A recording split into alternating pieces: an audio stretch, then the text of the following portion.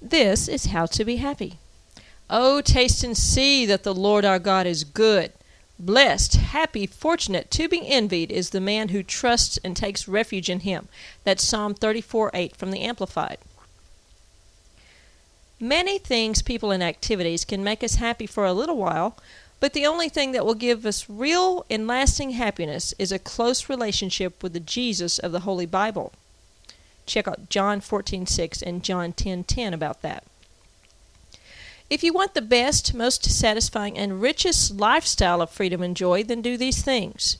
Number 1, admit that you need a Savior. Number 2, ask Jesus, the Son of the living God, to forgive you of all your sins and come into your heart and give you eternal life.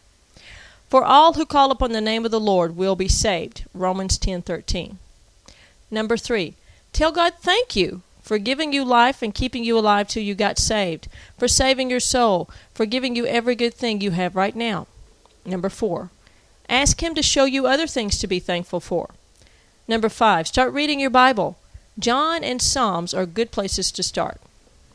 Or you can go to www.biblegateway.com, or you can buy a Bible or ask for one to be given you.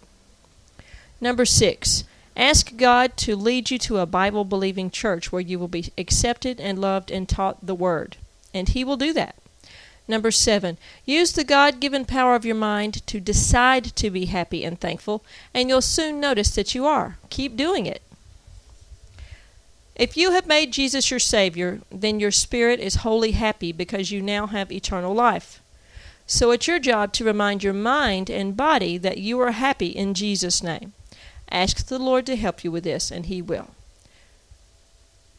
Thank you, and God bless. And for more prayer or more information on Jesus and a church where you'll be loved and taught the truth, call Family Word Church, Harvest International Ministries at 4000 Arkansas Boulevard, Texarkana, Arkansas, 870-330-4507.